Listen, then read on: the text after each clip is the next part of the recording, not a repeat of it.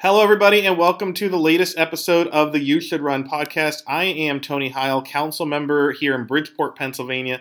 And if you've listened to the podcast, you know I've talked to people from every state, from Alaska to Miami, Maine to Hawaii, all points in between, from school board, which is very important, up to U.S. Senate, which I guess is just as important as school board. It's debatable depending on the day.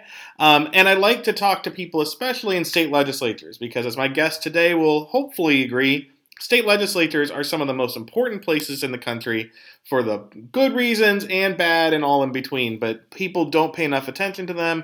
We often don't have enough candidates there. So today, I'm going back to Oklahoma to talk to my new friend, hopefully we'll be friends, Representative Mickey Dollens from Oklahoma, to learn his story and hopefully encourage you to run for office. Mickey's got quite a story from football to the legislature, and he is very vocal in ways that Democrats aren't in a lot of other states, so I'm sure he's going to have a lot to say. So, Mickey, thanks for talking today.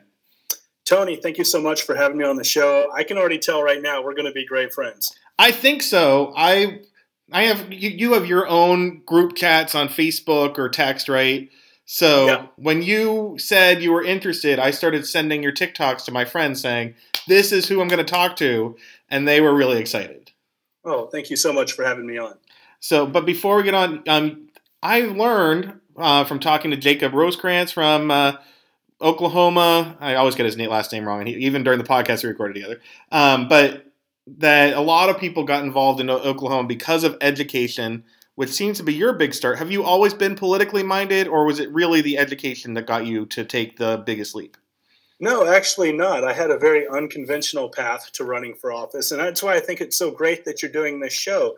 Because some people, they know from an early age they want to be in politics, and other people not so much. I was in that group where politics just wasn't talked about very much growing up around my household. From a young age, pretty much the only thing I knew I wanted to do was play college football somewhere. And from my freshman year on, that pretty much dictated all of my choices, from going to school, making good grades, not getting in trouble. And unfortunately, our high school football team was absolutely terrible. We won 3 games my junior year and 1 game my senior year. And although I had individual success, it was often you were it was a kind of a depiction of your overall success depending on the team's success. And let's just say there weren't very many college coaches recruiting from Bartlesville, Oklahoma. And I promised myself that if somehow, some way I did get a football scholarship, I would help other kids do that as well by writing a book. And amazingly, I took a proactive initiative and started sending my highlight tape to a bunch of colleges all over the country. And I went from 0 interest to 3 full-ride D1 football scholarships in about 2 months. And I ended up choosing Southern Methodist University in Dallas, Texas. And I majored in English with a specialization in creative writing. And I wrote that book. It's called Recruit Yourself, How to Earn an NCAA Football Scholarship. And it teaches kids how to effectively market themselves and get the eyes of the attention of football, or any coach for that matter, without the relying on their parents or coaches to do that for them. And so I decided after I was done with school that I was going to go work in the oil and gas industry, just like my great-great-grandfather, my great-grandfather, my grandfather, and my dad. And at that point, my younger brother, he unexpectedly died, and he had always wanted me to try out for the NFL.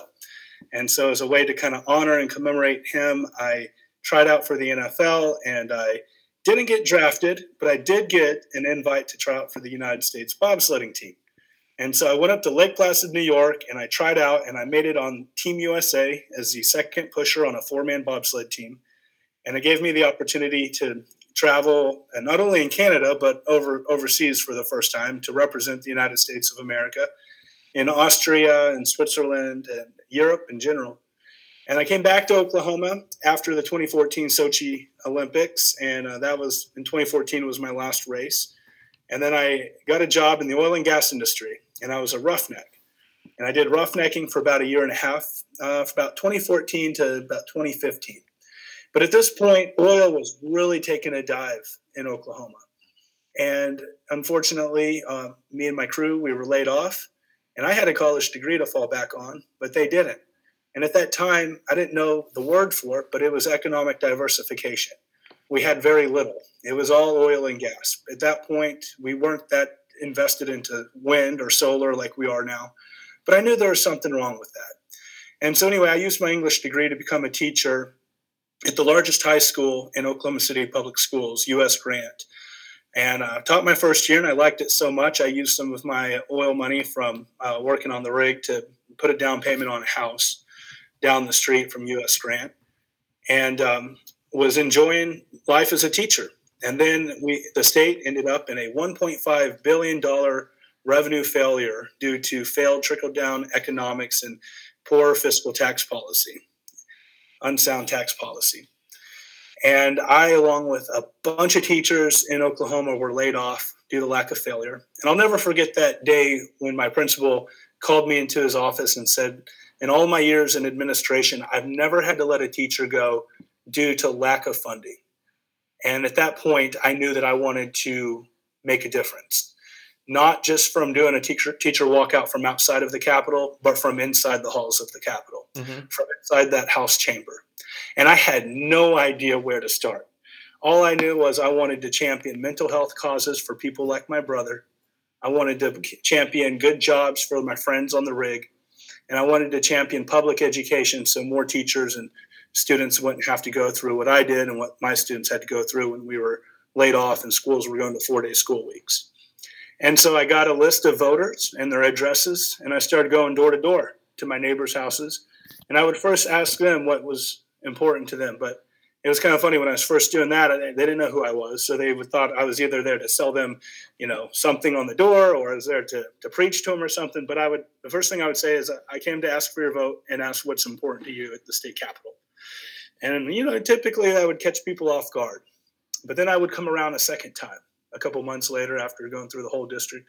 And they would say, oh, yeah, last time you came here, there was something I thought about.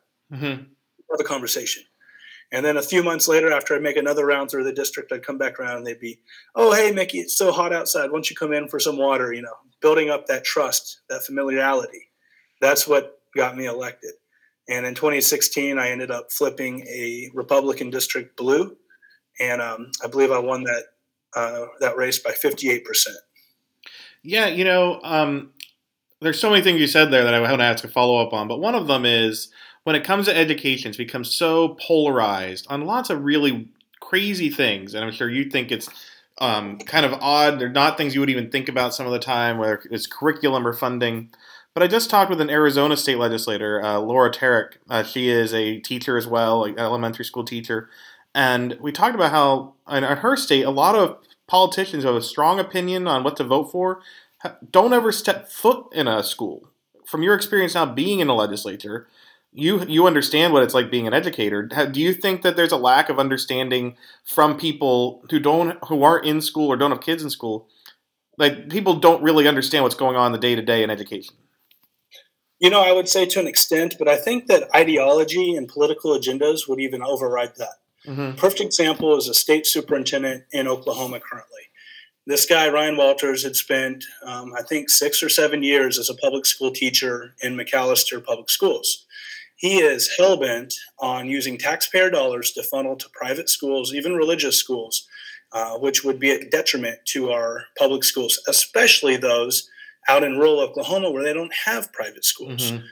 And unfortunately, I think that in this political climate, even though they could maybe have spent time in the classroom, have empathized or have spoken to teachers, I think at this point and where we're at in this political landscape, political ideology and agendas supersede that. And so we're in a very, I feel like at this point, in my lifetime anyway, it's uncharted territory. And it's deeply personal to me, not only because U.S. Grant is in the district where I teach, and a lot of my students are, that was 7 years ago when I got elected. And so they're older now, and I still go to my schools and keep in touch with my administrators. But I've got 2 children, one who's turning 5 this weekend, who will be in kindergarten public schools next year. I've got a daughter who's 3.5. She'll be in public schools next year. And so not only is it important to me for all 700,000 Oklahoma kids who attend public schools, but I've got a lot of skin in the game too. So it's extremely important to me that we have wise people who aren't hell-bent on political ideologies and funneling away taxpayer dollars to private institutions, that we attract and retain high-quality teachers, that students are able to participate in extracurriculars, that we have a public education system that values the arts, and that we have the resources available for mental health in our schools, and that every kid has every opportunity that they could possibly want to reach their full potential and succeed beyond the classroom. And so that's where I'm at. It's very deep and layered than just visiting in the classroom. I think we got to go beyond that to actually ask people, not candidates, just have you visited classrooms, but where specifically do you stand on public schools versus private schools? Where exactly do you stand on teacher retention and attraction? Those type of getting down into the nuances, I think, is really important when people have an opportunity to ask their candidates or elected officials questions. Yeah, the way you talk about education, other people do too, it reminds you how people talk about politics in terms of they see certain jobs like being a representative or being a teacher as a service, a public good, and almost forget that it's a job. Like the reason I'm not a public school teacher is because, well, I don't have a degree in it, but also it's not necessarily the safest job in terms of pay and all the political things with it, right? Like there's a lot of things, you have to think about your job. There's a lot of reasons people don't get into public service because it's not affordable as an option for them. Not because they're rich, but because they're not rich enough to be a public servant. So do you think that people maybe have, they're good people, but just have a misunderstanding of what we need to do to help teachers and improve those schools? It is confusing because we hear from our friends across the aisle, in my case, Republicans, how they want to be efficient and competitive and they support free market capitalism. Yet right down the state south of us in Texas, they pay $20,000 or more right off the bat when you start teaching. States like Arkansas, New Mexico, Kansas, a lot of them are giving their teachers more respect in the classroom in terms of compensation and support. And so I feel like if we want to truly build our state, it starts at the education level. Mm-hmm. I mentioned I'm from Bartlesville, and one of the biggest industries in Bartlesville is Phillips 66, a really big oil and gas town. Phillips 66 recognizes that in order to attract and retain the best quality candidates or employees in the world, that the quality of life in Bartlesville, Oklahoma has to be top tier. And that's why that particular private industry invests in their public schools. So they have an amazing STEAM education, facilities for not only sports, but band and art and theater are top notch. The town is really safe. Public services are well funded. And it's not just Phillips. It's they have partnerships with other companies. But I wish that the state of Oklahoma would take a page from the playbook of Phillips and recognize that by investing in our communities, by investing in public education, that's going to get the big-time companies that we continue to fail to attract, like Panasonic, Volkswagen. Those are some that just, we were in the running for some other states, and they chose Texas over us. They chose Kansas over us. Investing in our core services to improve the quality of life so that way the employees looking to move here know that their children are going to have every opportunity to succeed going forward is paramount if we want to build up our economy, diversify our economic portfolio, and become more prosperous as a state. But if we continue to bleed and defund our core services and disrespect teachers and continue to harp on these social, cultural war issues that affect very little but take up so much of their airspace, we're going to continue suffering as a state and are not attracting the big companies and advanced manufacturing plants that we so desperately want and need. I have talked with people in every state, and I really like to focus on legislatures. One thing I've heard from Missouri, from South Carolina, from Kansas and Nebraska, and Alaska, like so many, as they would say, quote, deep red states, is that it's almost like there's three parties. There's a Democratic Party, which is usually kind of left of center, not like in their state. It's not like it's like I don't know. It's not super, super left, but they're also very good Democrats in red states. I think they're more interesting than most blue states. And I would recommend if you people go back and learn from my discussion about Hawaii that like the Hawaii Democrats are probably not as cool as the Oklahoma Democrats. There's just a lot of them. But when there's like three parties, there's the Democrats, there are the social far right Republicans, and then there's the business Republicans. And it's almost like there's a difference there in terms of the opposition party you're working with, but that the more, I guess you could say more center-right Republicans feel kind of beholden to their primary, so they're stuck even doing things they don't necessarily think is in the best. Is that your situation there, where maybe you have some people who, look, if we didn't bring these bills up, they wouldn't be doing it, but they feel like they have to because of the primary structure in Oklahoma? Tony, that's a great point. And I have two responses to that. One, the state chambers, totally agree with you. The state chambers, they tend to lean more conservative, but they are very pro-business minded. These socially divisive cultural war issues do not help them in attracting businesses. That's why I'm always encouraging my friends at the Oklahoma State Chamber to please be vocal, please voice a stance against these divisive social cultural war bills, because you're only hurting our chances of attracting new companies. Second to that, I've been advocating for a couple of years now that we need ranked choice voting. Mm-hmm. Ranked choice voting would discourage that negative campaigning. A lot of Republicans have to go extremely far right, especially in ruby red states like Oklahoma, in order to win their primaries. And a lot of times they don't even believe in that, but they have to do it to win their primaries.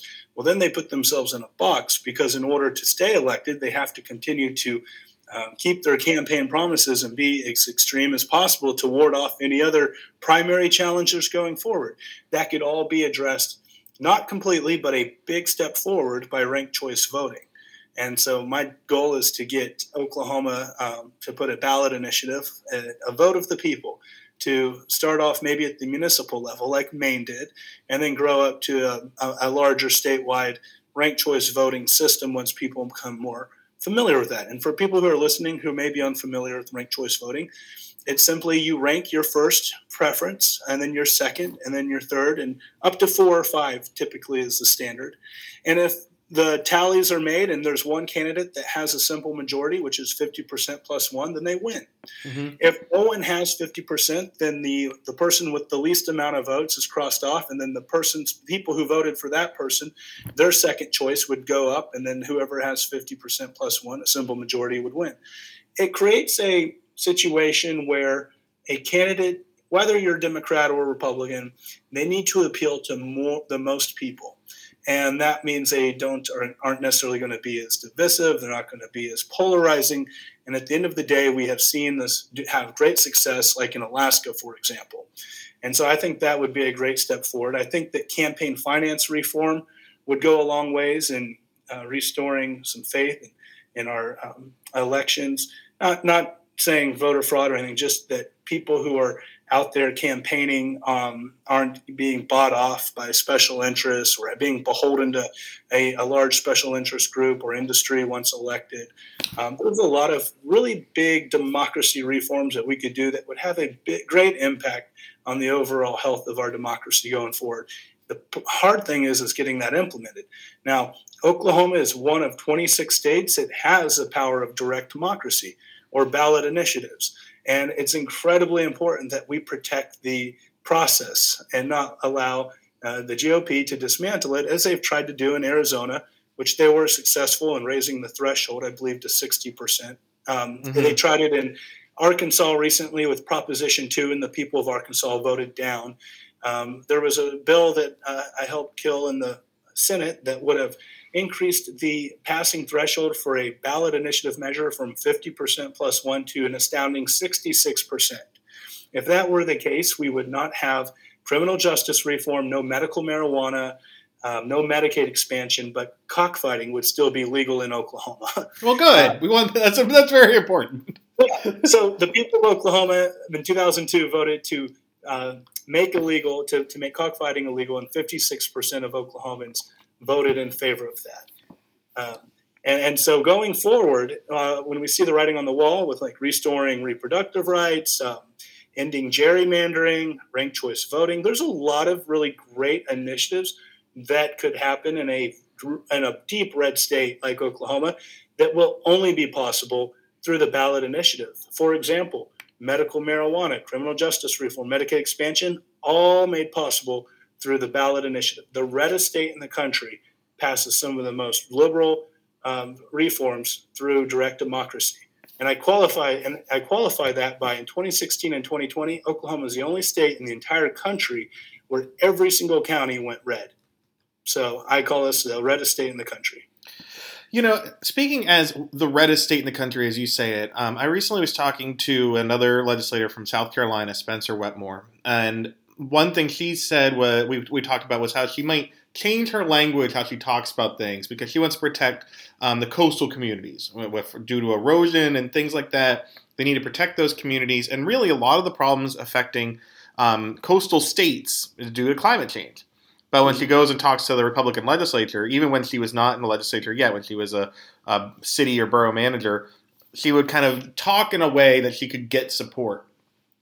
You can't get the bills up that you want because you're in the minority. Do you kind of use your language in a way, or use your power of the voice to kind of move people around in a way that you wouldn't necessarily say to me, but maybe you're like, I can convince Bob and Jake and Sam by talking to them in certain things about what they care about, like talking to your audience in a way? Is that how you can be somewhat successful in Oklahoma? Yeah, I think you have to. A good example is in 2018, I passed the Industrial Hemp Pilot Program, which allowed farmers to grow hemp for the first time since 1937. And the way that I framed that to my friends across the aisle was, we need to empower farmers, give them every opportunity to compete economically with other states. If we allow them to grow hemp, this is another textile that they can use, a crop that they can use for CBD, for textiles, for paper. There's just unlimited products for it.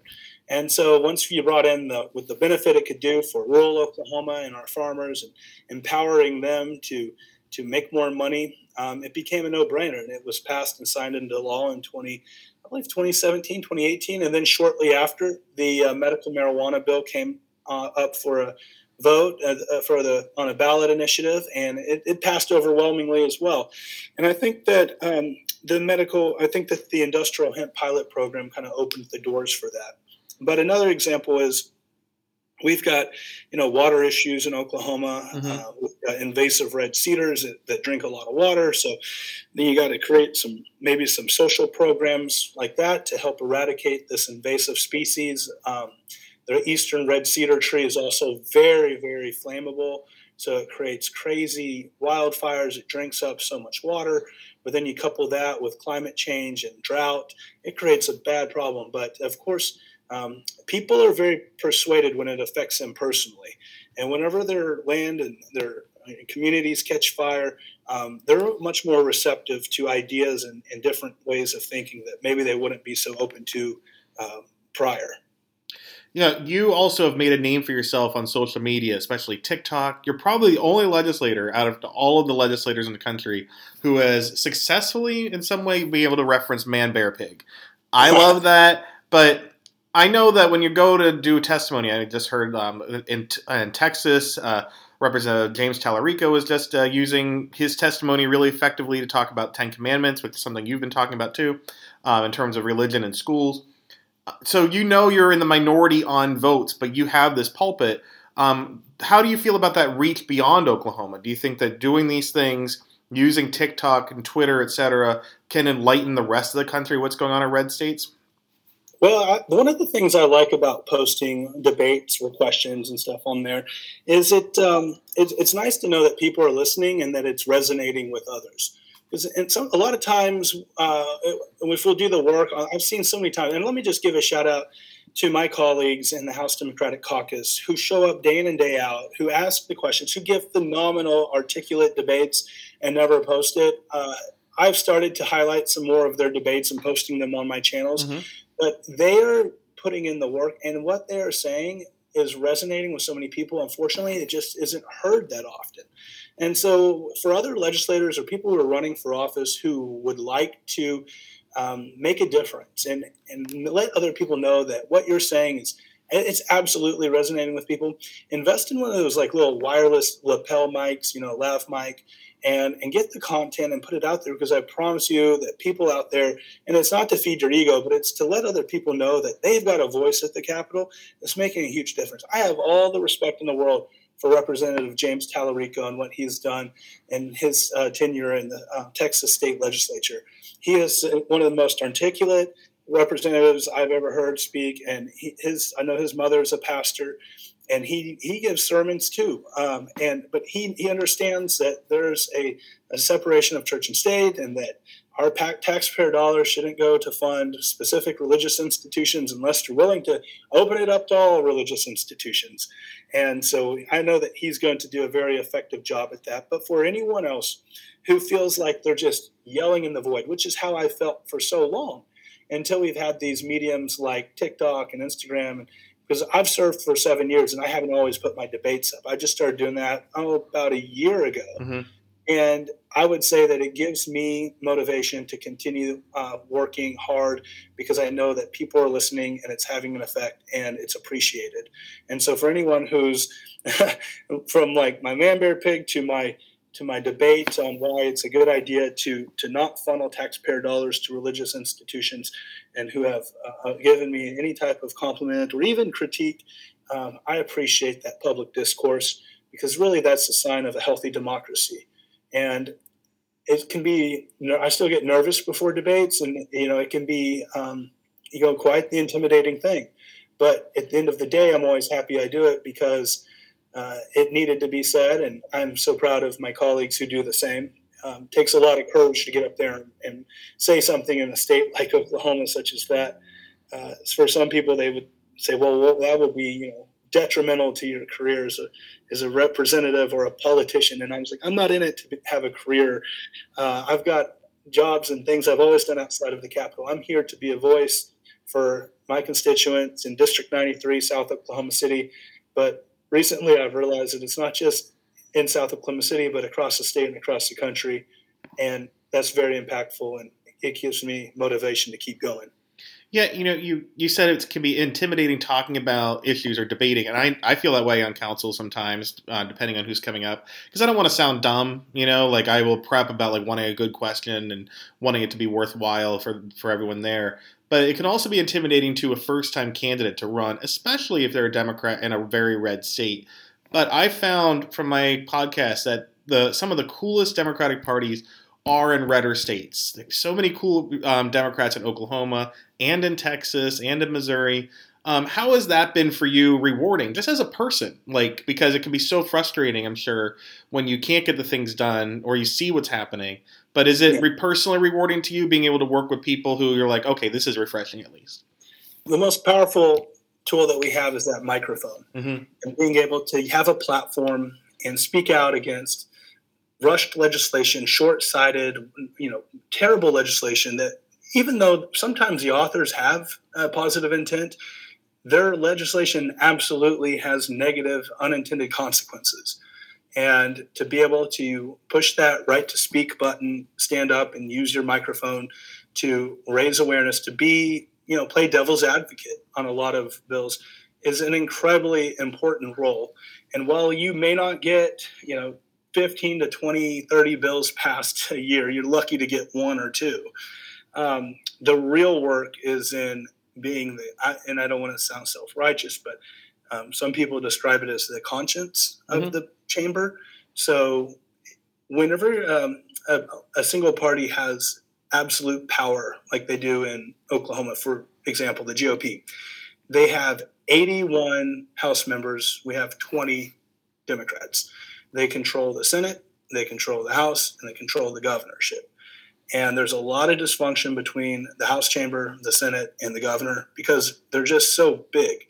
And sometimes they can disrespect the process in terms of trying to get bills through, just doing a do pass second, and you have to slow it down and say, hey, we have a process here. We have democratic norms, and we need to thoroughly vet these bills before we just go signing them into law, because we've seen time and time again that a lot of them are unconstitutional. They end up costing taxpayer money. A lot of them have unintended consequences. And so I think that the role of the minority party is extremely important in terms of being a checks and balance on pushing through absolute, um, just easily pushing through bills that have no business being signed into law. So it can be rewarding working with people and having a voice and being a conscience in a positive way like that. Another thing, though, I have noticed, and especially in red states, but not only that, but here in Pennsylvania with my U.S. Senator John Fetterman, is a better attention to mental health, which you've brought up a lot in your own personal life. But I can see that you, Jacob, other people, Maureen and others, Carrie Hicks, I think there's so many cool people in Oklahoma who you see the impact negatively of the legislation, whether it's on abortion or education. How do you deal with the mental health aspects, not as just as a legislator, but as a person, where you're sitting there and you know what this is going to be like, and you have to go home with that on your shoulders and on your back? Do you guys take care of each other? Do you think it's important if you go into politics, if you're a candidate, to have like an outlet, like reading or running? What do you think about the mental health aspect of thinking about the impact of legislation, good or bad? Yeah, it's a really great question. And regardless of what profession someone is in, I always recommend someone have like hobbies, things that they're passionate outside of work. And so for me, I've had jobs outside, like I've been the executive director of a large nonprofit, which is very fulfilling. I have colleagues in the house that I go mountain biking with. I like to work out. I like to be out in the sun, spend time with my kids, go walk my dog. All of those things are very good for my mental health. It's just a matter of finding out what it is that you like.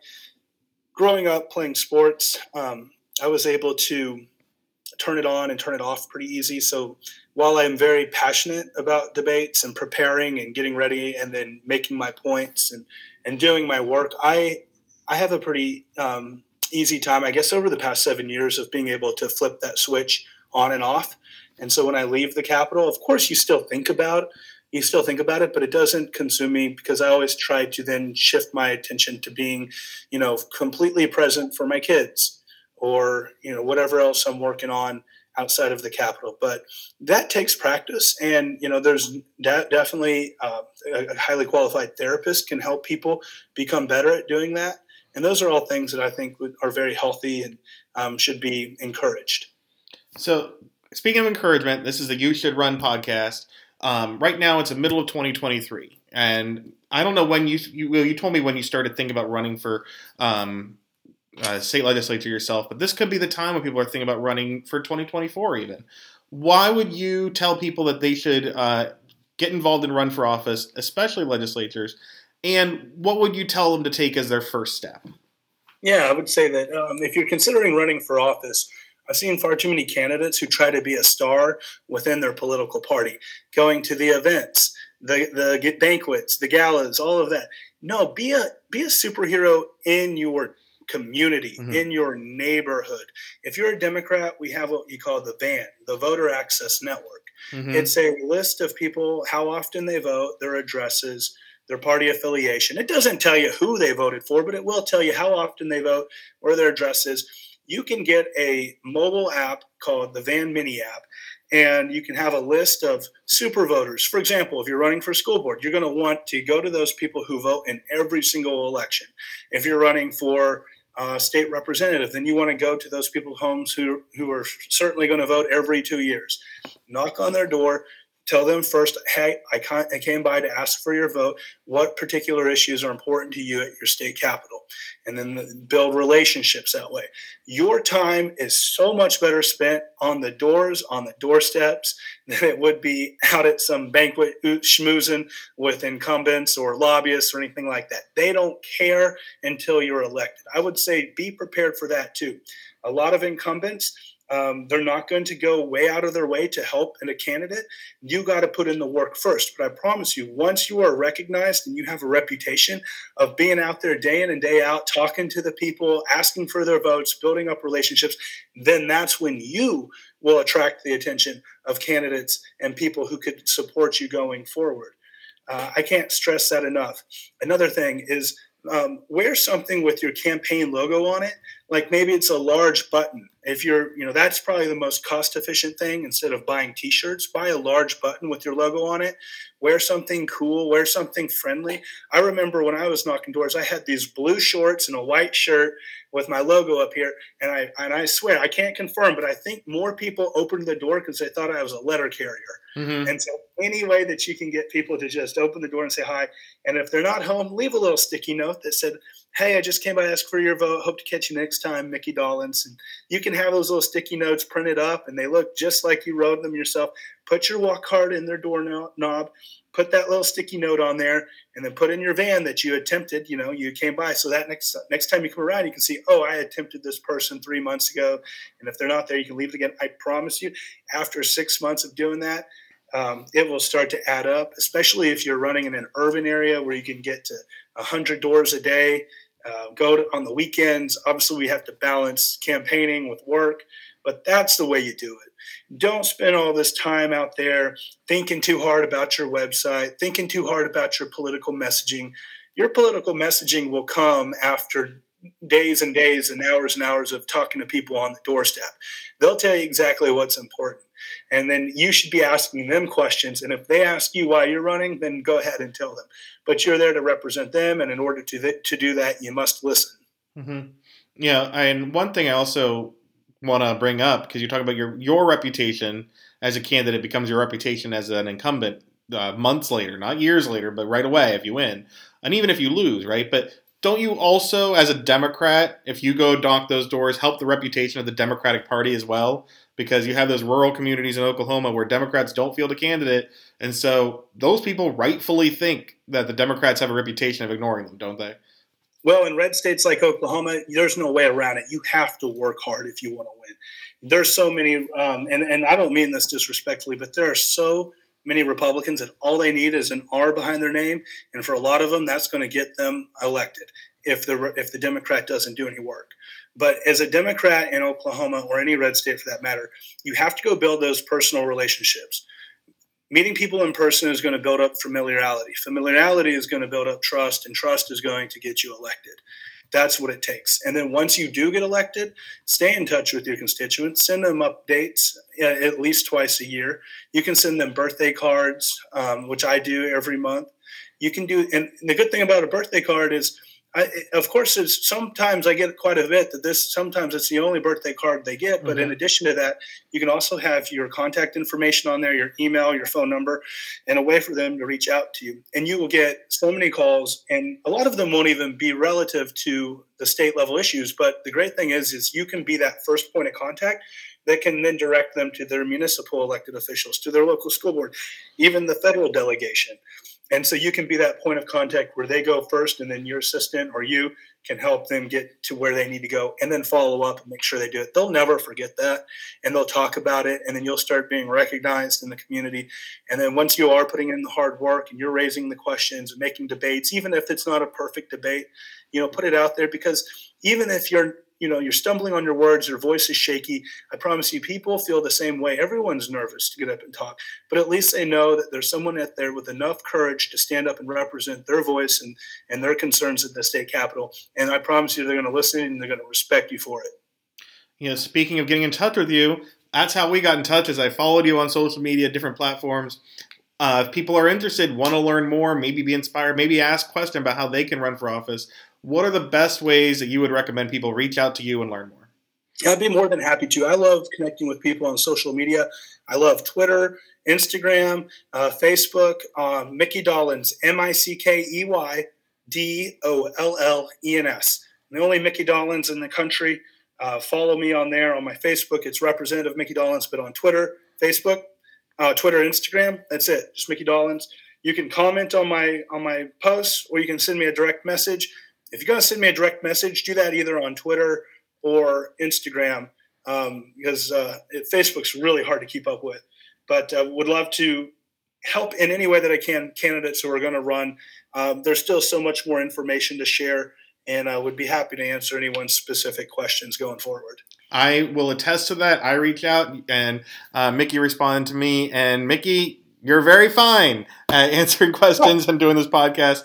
We're best friends now, and hopefully you can be too if you listen to him. So please, if you are interested, maybe you should run for office to leave no office left unchallenged, or at least make sure everyone has a voice, especially for some progressive values out there. Thank you so much, Mickey. I wish you the best of luck in Oklahoma, and anything we can do to highlight what's going on there, I'm always here. Tony, thank you for your service on City Council, and thank you for having this important podcast. Pleasure to be on your show. And one last thing I do have to say, happy birthday to your son. Thank you very much. I'll tell him.